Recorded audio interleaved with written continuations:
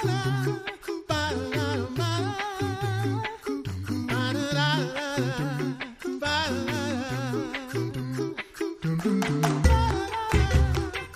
listening to The Coffee Hour. I'm Andy Bates. I'm Sarah Golseth. We're continuing our leadership series with Bishop Jamison Hardy today. Thanks to Concordia University, Wisconsin for supporting The Coffee Hour. Find out more about Concordia University, Wisconsin at cuw.edu. Live uncommon. Talking about leadership today, particularly talking about communicating. Something we do every day. We do it every day. Bishop Hardy, thanks so much for joining us on The Coffee Hour today. Great to be with you. We are having a blast working through your book, Pastoral Leadership, Shepherding and Caring for God's People, from Concordia Publishing House. New release this year. We had fun sitting down with you at LWML convention, just getting to introduce the book, now getting to work through it chapter by chapter. Today, we're talking about communicating effectively. What are, through your formation as a pastor, what were some of the models of communication that you were taught in your pastoral formation as forms of communication or modes of communication that would be effective for a pastor, whether they were good, bad, or ugly? That's really a good question, because I'm in that generational time frame that's kind of unique in that I'm old enough to have kind of the old school verbal, written phone calls in terms of the direct communication. Predominantly for me, it was the preaching in Sunday church or announcements that were made, or the public meeting space. And then as I've gotten older and gone through high school, college, seminary, and then into parish, that's all shifted to a more digital style of emails, social media, written communications that are put on platforms that, chat groups and the like.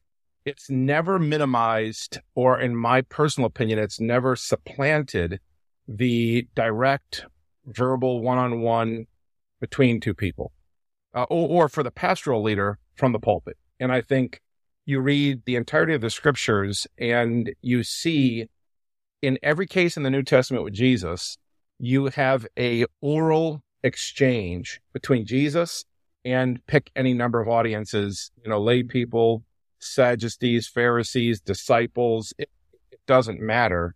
But there's this direct verbal communication that is exchanged. And in every one of those cases, deep theological principles are taught and are communicated. So, like I say, I love to listen to my great-grandmother talk about the age from prior to the television, to the black and white television, to the color television. She was a generational type person that saw things like the automobile, saw things like the actual telephone, listened to the radio, and then was able to see black and white, and then, of course, color television. And I used to just marvel at listening to how, as a generational person living through all those things, and to a certain degree, I think all of us here, we've lived through that digital communication kind of era that has come upon us, and it's still changing as we speak. I mean, just think about the cassette tapes going to DVDs and now to, devices like a cell phone where we record things on. So I think ultimately for me, I've been blessed with being taught the quote unquote old school communication methods and moving all the way through to modern technology for today. Are there models of communication that you've found most effective in your vocation? Yeah, look, I use them all for certain. Nothing replaces the one-on-one communication. Nothing replaces the oral communication. I don't care what you're talking about. Now, there's some strategies that we implement. We send out an every Friday newsletter called Servant to Servant in the English District, communicating all that's going on in the district. And a lot of districts do this. A lot of congregations are doing this. My senior pastor, Chris Toma at Our Savior in Heartland, Michigan, sends out e-news every Sunday morning. Now, in his case, he's a habitual writer. And so, it's 30,000 words every Sunday morning. But I do think that it varies location to location. Regular, consistent communication along with that public proclamation is really important. I will say this, the congregation that I serve, we are moving back towards announcements after the service, even with a wonderfully dedicated weekly written e-news from the senior pastor, because you can't replace sitting in church and hearing a physical announcement or listening to the preached word. I'm thankful for internet publications for worship, but there's just no replacement for sitting there and physically being a part of it. What do you do when you've communicated something, important information, repeatedly? Like it's been in the bulletin for 8 weeks. It was in the bulletin, guys. I remember serving in the parish and having it like someone had a T-shirt that said it's in the bulletin. I think it might have been the church secretary.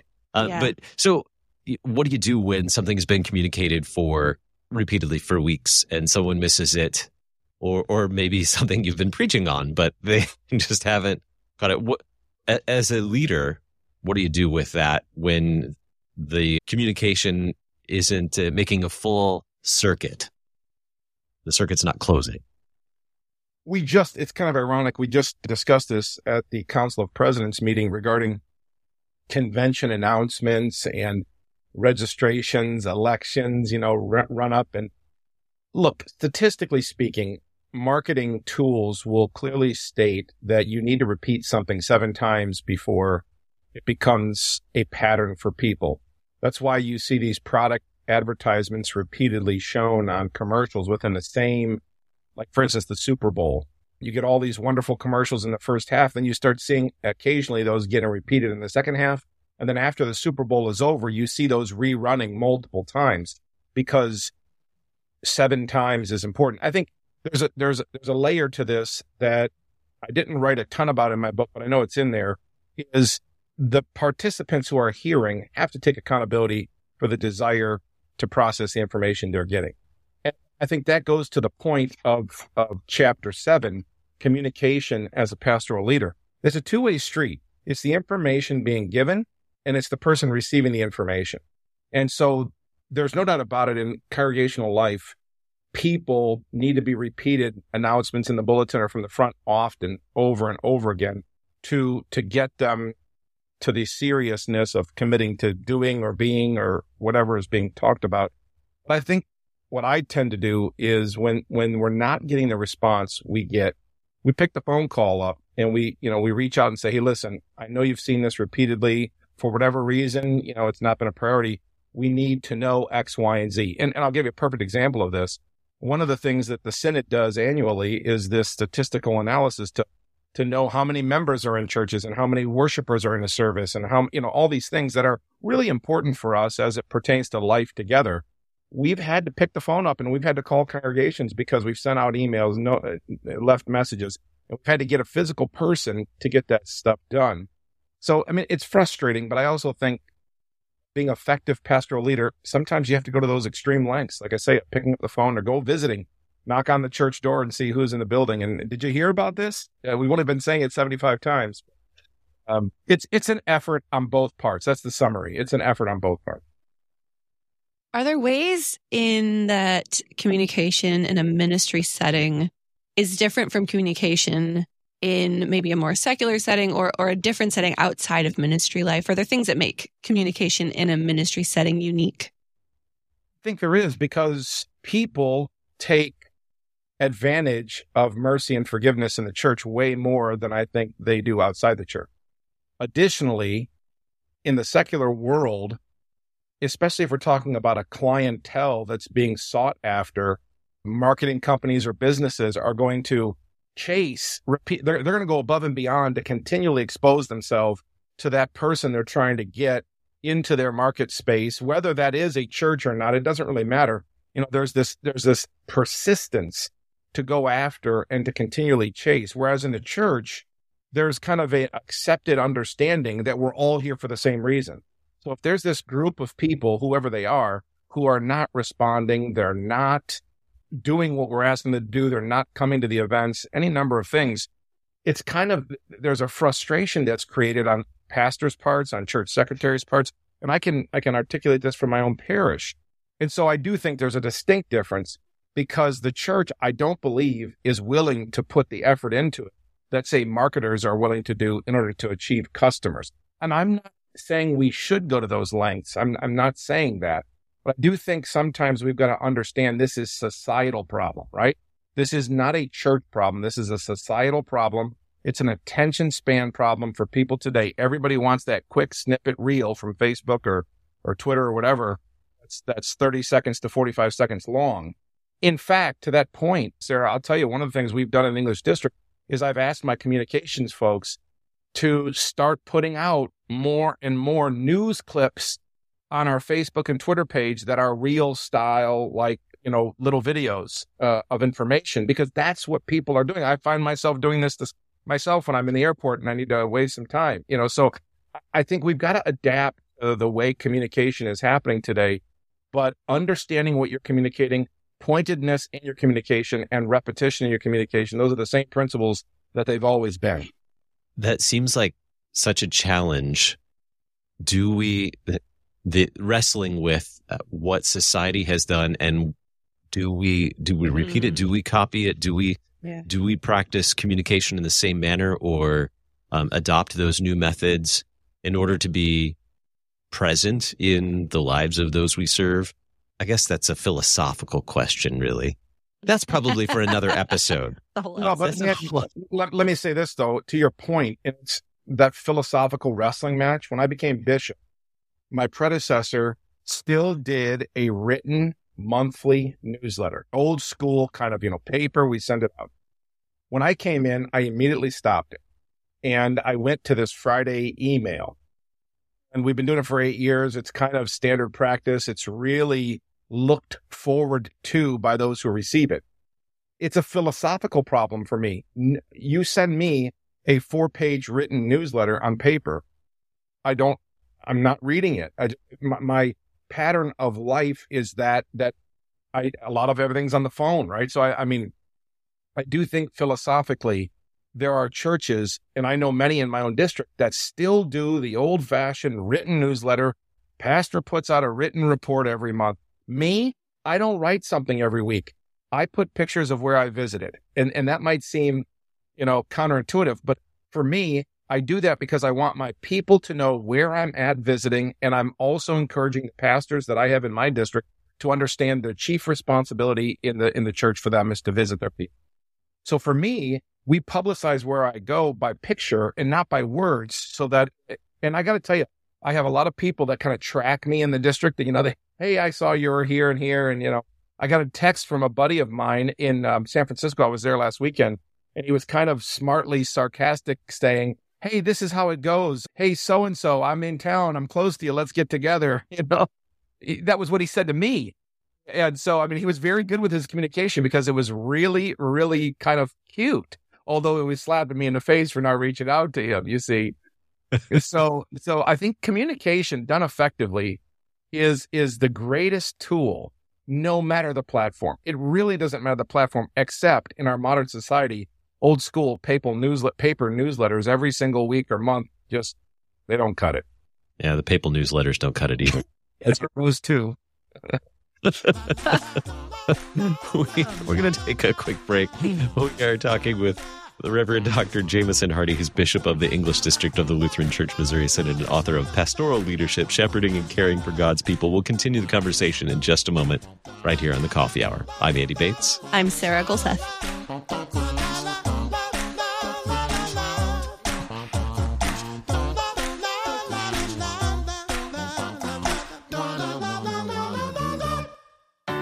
At Concordia University, Wisconsin, we believe you were created for a reason: to use your God-given gifts to help others, to live a life of self-sacrifice in a me-first world, to live a life that's uncommon.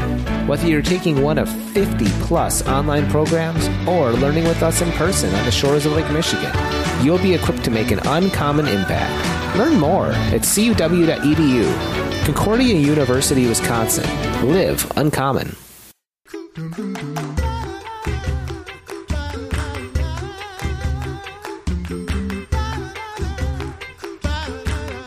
Welcome back to the Coffee Hour. I'm Andy Bates. I'm Sarah Golseth. We are talking leadership with Bishop Jameson Hardy of the English District of Lutheran Church Missouri Synod, author of Pastoral Leadership, Shepherding and Caring for God's People from Concordia Publishing House. All right, we've been talking about different approaches to communication and effective communication, especially for pastoral leaders. When we think of communication, quite often we think of sending out a newsletter or sending out announcements or preaching or proclaiming, what role does listening have in effective communication for a pastoral leader? That is a phenomenal question.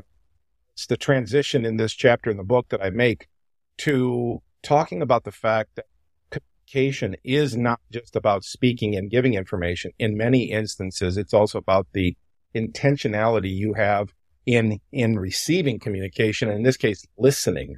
I tell the story in a book of a conflict situation that I was a party to as a circuit visitor, and I watched a reconciler come in. And very pointedly, I asked him, can you teach me how to listen like you? And he looked at me with a smile and he said, no.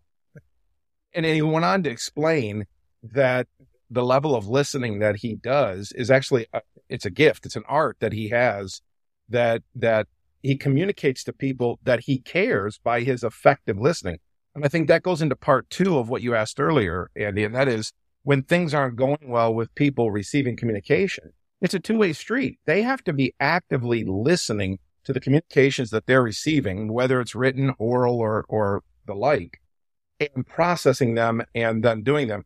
One of the things I love about technology, I used to carry around and up until probably 15, 16, right when I became bishop, I used to have a old school, that CPH pastoral calendar. It had the week on it, had the spiral, and every week I would carry that wherever I went. It was so, but now with the cell phone and digitally, we have a family calendar on Google that we use that all my kids have access to. My wife has access to it. So we all put stuff on that calendar. So when I'm making decisions, and again, that's a communication device, because without speaking, we have a device that allows us to communicate with each other, our schedules. And the same thing goes in highly effective congregations with highly effective pastors. They have tools that they use to communicate that they're listening to each other via the communication they're receiving. And I think that too is a significant art that we really have to spend more time helping people perfect so that they have the ability to be effective in their communication also as a listener. Yeah, sometimes we jump straight to replying or giving advice or doing all of these things where we're responding to something instead of taking that step back for a hot second and actually listening to what's happening and what people actually need and what you actually need to be communicating to them.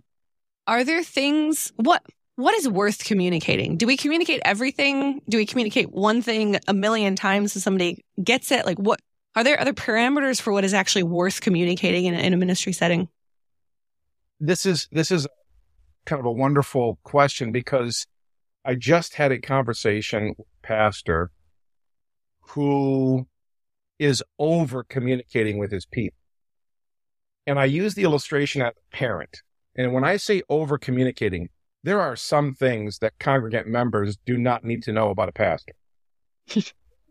And I won't go into detail because it's not appropriate in a public setting, but I can tell you, I've had examples of pastors, and by the way, even more egregious in this realm, this topic, are pastors' wives who might say things about their husband to congregant members that are simply not appropriate. I mean, I have an example I would love to give you, but I fear that we would all Maybe be. not. Yeah, but here's the point. The parents who might be listening, there are things you simply don't tell your children because you don't give them burdens that are not theirs to manage. For instance, let's say you're going through financial difficulty and there's issues there. That's a mother and a father responsibility children should never have to bear, okay? And it's very logical with parents. And so I asked this pastor, would you tell your children X, Y, and Z? Of course not, I wouldn't. Then why would you tell your congregational members the same categorical thing about you? It's simply not their burden to bear. And so, yes, I do think that there can be over-communication about things that are not necessary. And I take it back to the responsibility realm. And there are things that I bear as a responsibility as a pastor. I'll give you a very pointed example. When I first started out in the ministry, and by the way, I've gotten permission to tell this story from the young woman, but when I started out in the ministry, I was installed at a 5:30 service. At 7 o'clock, we were downstairs kind of in the marriage ceremony style, cutting the cake. You know how they do that in the church. It's just silly. Anyways, we're cutting the cake.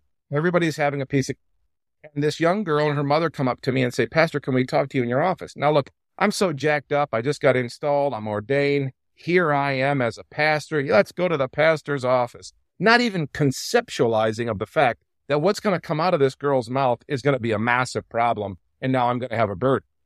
We sat down in my office and she proceeded to tell me that she's pregnant with a 40-year-old man's child and she's 18. This man had children the age of this young girl. And my instinct, my kind of shock and awe instinct was to go through confession and absolution with, which is why I tell you that I've got permission to tell the story because I divulge what's been confessed to me. But the truth of the matter is, it was a moment in time where, it's a burden now that I bear. It was the communication she was giving to me. She didn't come to confess. But when I pronounced the absolution, she said to me, can't be that easy. And I said to her, if it wasn't that easy to receive forgiveness, no one would confess their sin. Now we need to deal with the consequence of the sin, which is separate from the forgiveness aspect. And then we proceeded to move forward and handle. This is a perfect example where sometimes we're inviting communication and we don't know what's on the other end of that communication. And we have a responsibility to deal with what's coming. And in this case, my job as the pastor was to deal with that young woman and her family and to help. And so I think sometimes when it comes to listening, we've got to be prepared that what we hear is going to require effort from us.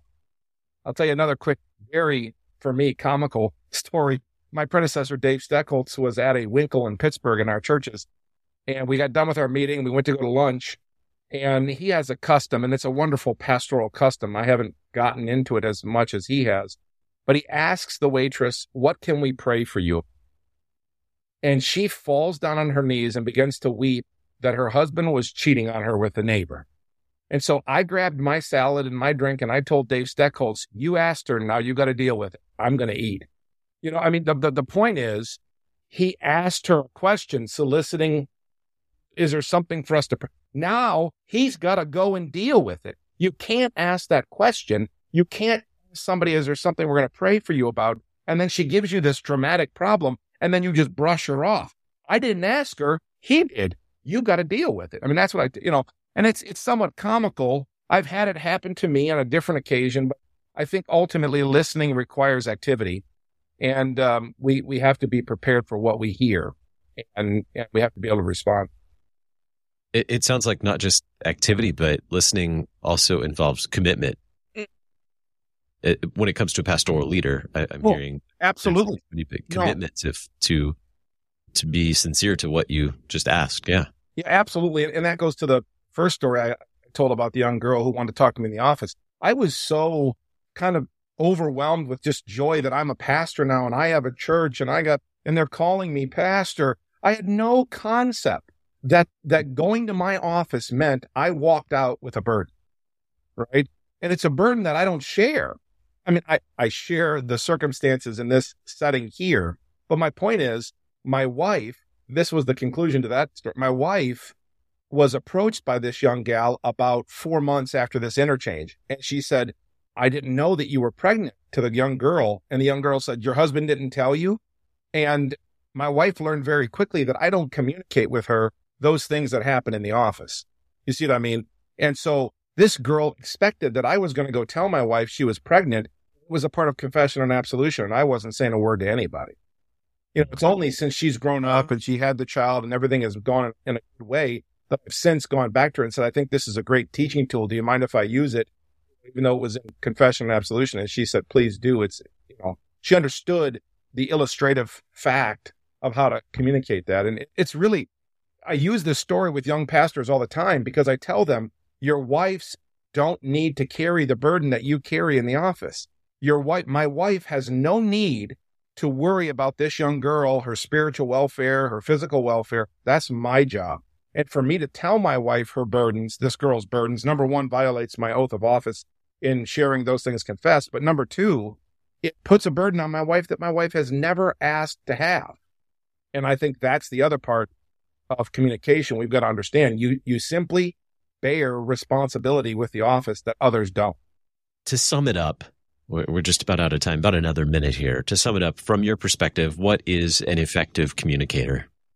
There's no doubt in my mind that effective communication comes from clarity, repetition, and intentionality. Those three things are really important. You must be clear in your communication. You must have repetition in saying the same thing, frankly, over and over again. And then you must have intentionality when it comes to, if you ask somebody to talk to you or to share with you, you got to be prepared. And very simply, practicing clear communication in very non-important settings is important for very important settings. If you don't know how to communicate effectively, you should try it in kind of unimportant settings to practice what you're trying to achieve. And then going back to that final point, listening is a form of communication. I mean, it just simply is. I don't think a lot of pastors understand. We are asked to listen to a lot of stuff. True listening means you're engaged. And I would encourage anybody as a good communicator to be engaged. Our guest today, the Reverend Dr. Jameson Hardy, Bishop of the English District of the Lutheran Church Missouri Synod and author of Pastoral Leadership, Shepherding and Caring for God's People from Concordia Publishing House. Dr. Hardy, thanks for being our guest today. You're welcome. Thanks, Brett. You've been listening to The Coffee Hour. I'm Andy Bates. I'm Sarah Golseth.